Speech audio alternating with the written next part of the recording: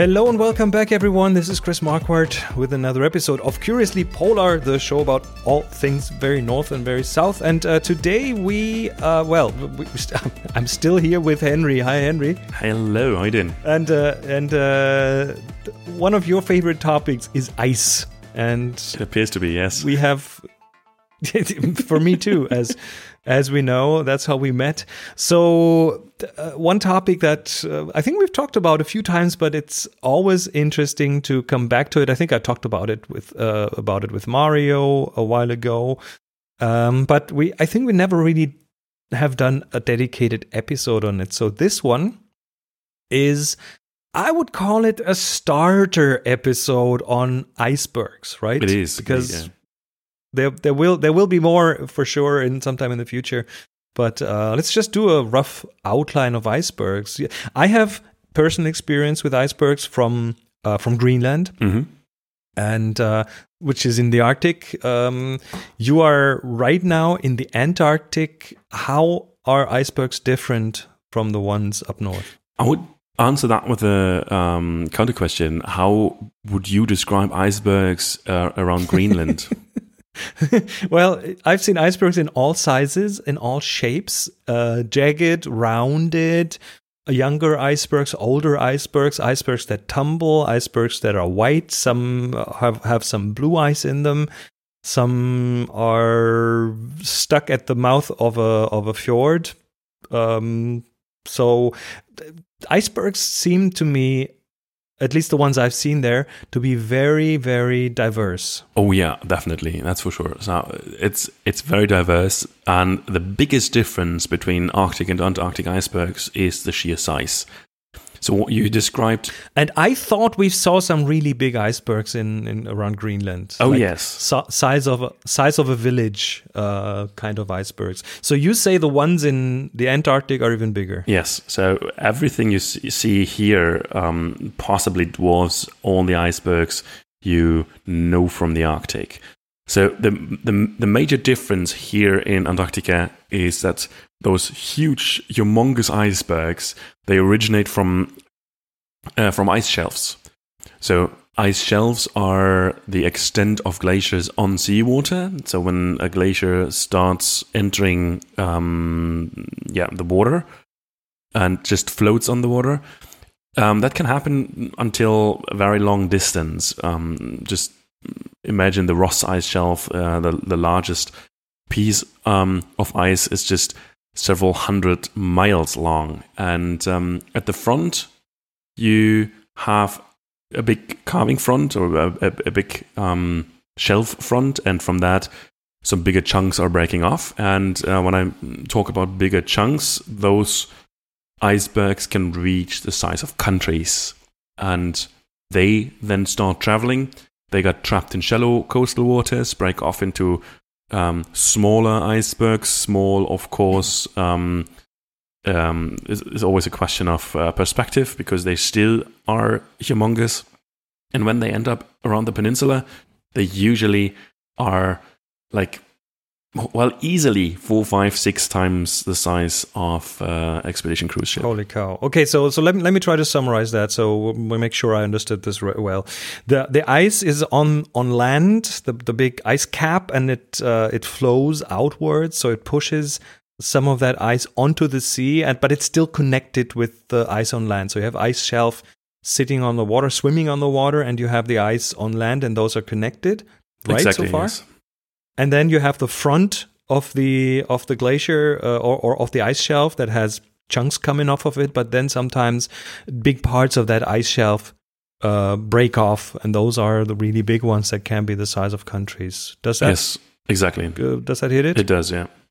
And when you see glaciers, no matter if that's Arctic or Antarctic glaciers, you see the very rugged, crevassed surface of those glaciers. So you have those deep cuts in the ice. And that also applies to the glaciers that feed ice shelves. So the ice, which is draining towards the ocean, is not even. It's not a stable piece of cake.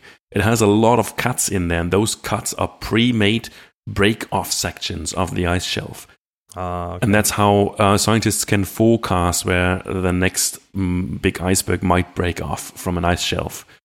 And those lines are very nicely visible on satellite pictures. So when you Google satellite pictures of, for example, the Larsen C ice shelf, which is the last remained one of the big Larsen shelf ice group, then you can see actually the lines that are parallel to the front of the ice shelf, and that just shows where the next big iceberg will break off. Okay, so we have established that the Antarctic icebergs are bigger than the ones in the Arctic. What else is different about them? The shapes are slightly different. You have more arcs in Antarctic waters than you would see in the Arctic. You will see some around Greenland because the ice is thick enough that breaks off into the ocean.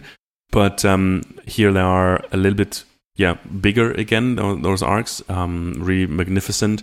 You see humongous rollovers. When those big icebergs are breaking apart and they're rolling over, then you really understand the rule of thumb that you see 1/10 above water and 9/10 underwater. When that rolls over, it's just huge. As I understand it, the icebergs, of course, over time melt from the bottom because that's where the salt water is. And then at one point, the weight distribution is so that the iceberg wants to roll over, and that can happen many, many times. Exactly, yes. Okay, and I've seen and I photographed one iceberg that was almost round everywhere. So that must have tumbled many, many times, and it's kind of been washed round. But also very regularly, because you get only you can only keep the round shape if it's constantly rolling, because otherwise you would see a grounding line where the tidal waters are cutting deeper into the iceberg. That's another very beautiful effect you can see on those icebergs. You can see different water lines, tide water lines, where the ocean surface is just cutting a little bit deeper into the ice. And by that, you can see a little bit the history of movement of that iceberg, how often has it tumbled. You see the scooped out surface that almost looks like a golf ball surface, which is a sign that this site was underwater, because those surfaces are formed by the ocean currents underwater. Then you have... It's almost a bit like rings on a tree. Yes, sometimes. Exactly. Then you have lines that usually are meltwater lines that used to be vertically, and when they are tilted up, you can see that the iceberg has changed its position, that it tilted or rolled over, and that's pretty amazing. And then you see, and that fascinates me very, very often, you find intrusions, different colored intrusions. So you have a lot of white icebergs in Antarctica, and then you see crystal blue intrusions. And what blows my mind are green icebergs, when you then just see jade-colored icebergs floating among all those white and slightly blue ones.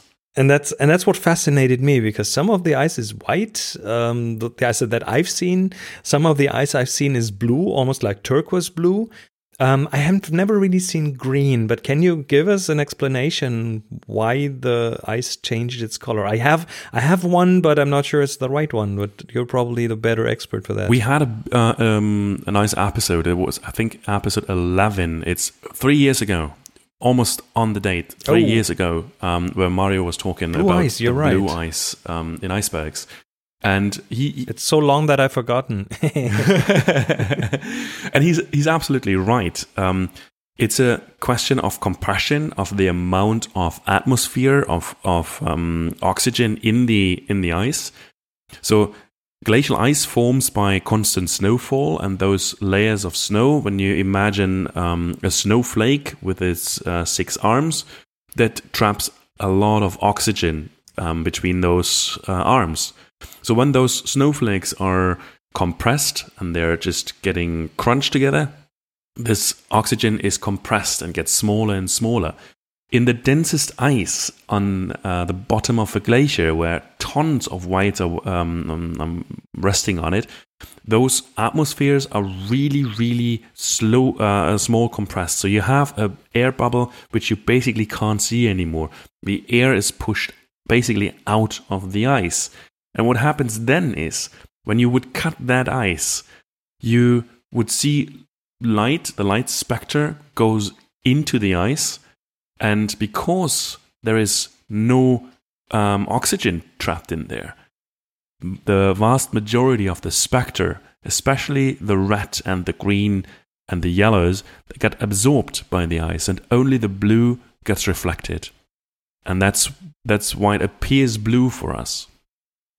As soon as it starts melting, we have air bubbles forming in the ice again, or expanding. That's the crackling, the fizzling sound you have when you see brash ice in the water and you're completely calm in there.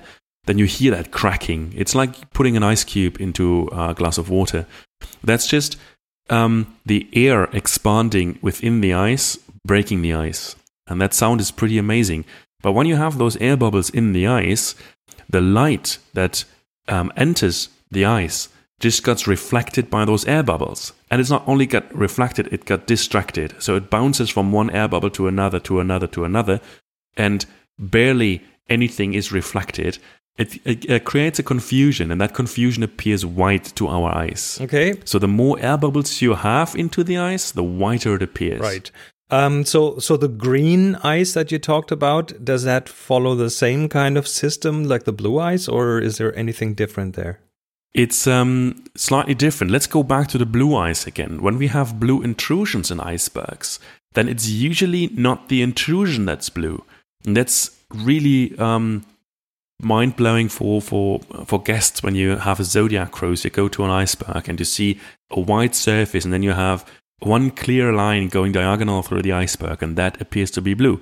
It's not the line that is blue, because the line actually is just refrozen meltwater. But what you see is a clear line. That line is clear ice. You can look through, but you can look straight into the dense blue ice that's surrounding that gap. And that's pretty amazing. The green ice is a very particular Antarctic ice. It's very, very special. It's very rare because it needs shelf ice.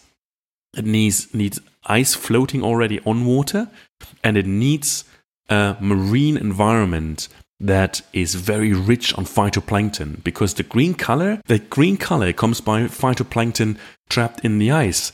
And that happens when the water gets cold enough under the ice shelf and starts freezing from the bottom. So it's refrozen seawater containing phytoplankton, and that phytoplankton contained in the refrozen seawater that reflects green light. And once those refrozen ice parts are breaking off the ice shelf, those icebergs are tumbling over, and then you see those beautiful green, jade green colors. And that's very, very rare in this particular Antarctic, but it's a beautiful photography opportunity. It's really amazing. And it's not so easy actually to trap that green color onto a picture. Yeah, I know what you're talking about. So this is mind-blowing. This is interesting. I think I've never really seen green ice.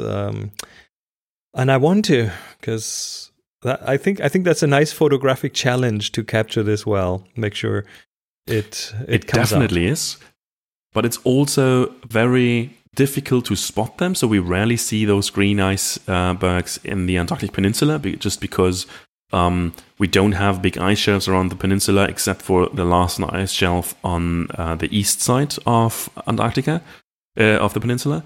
But the ocean currents are fighting a little bit against the odds. So the time that a green iceberg would travel to the peninsula region would be too long, so it would rather melt already before it reaches there. So the biggest producer of jade icebergs is actually the Amery ice shelf in eastern Antarctica, and that's a very, very remote area.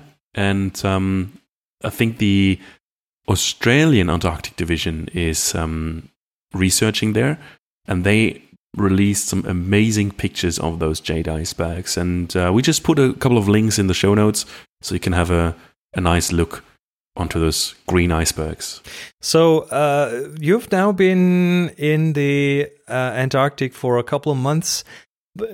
Have you seen the jade icebergs? Have you?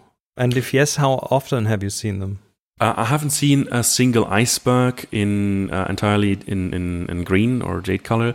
I've seen some jade intrusions, and they are happening pretty much the same way. You have phytoplankton-rich seawater that's trapped in a crevasse, in a crack, and just refreezes. Yes, we've seen a couple of them. Not too many. I would say 4 or 5. But that's a nice change to those white and blue icebergs. Yes, definitely. I'm just looking at some photos online, just jade iceberg on an image search, and wow, that is mind blowing. It's really beautiful. All right, thanks for bringing that to us.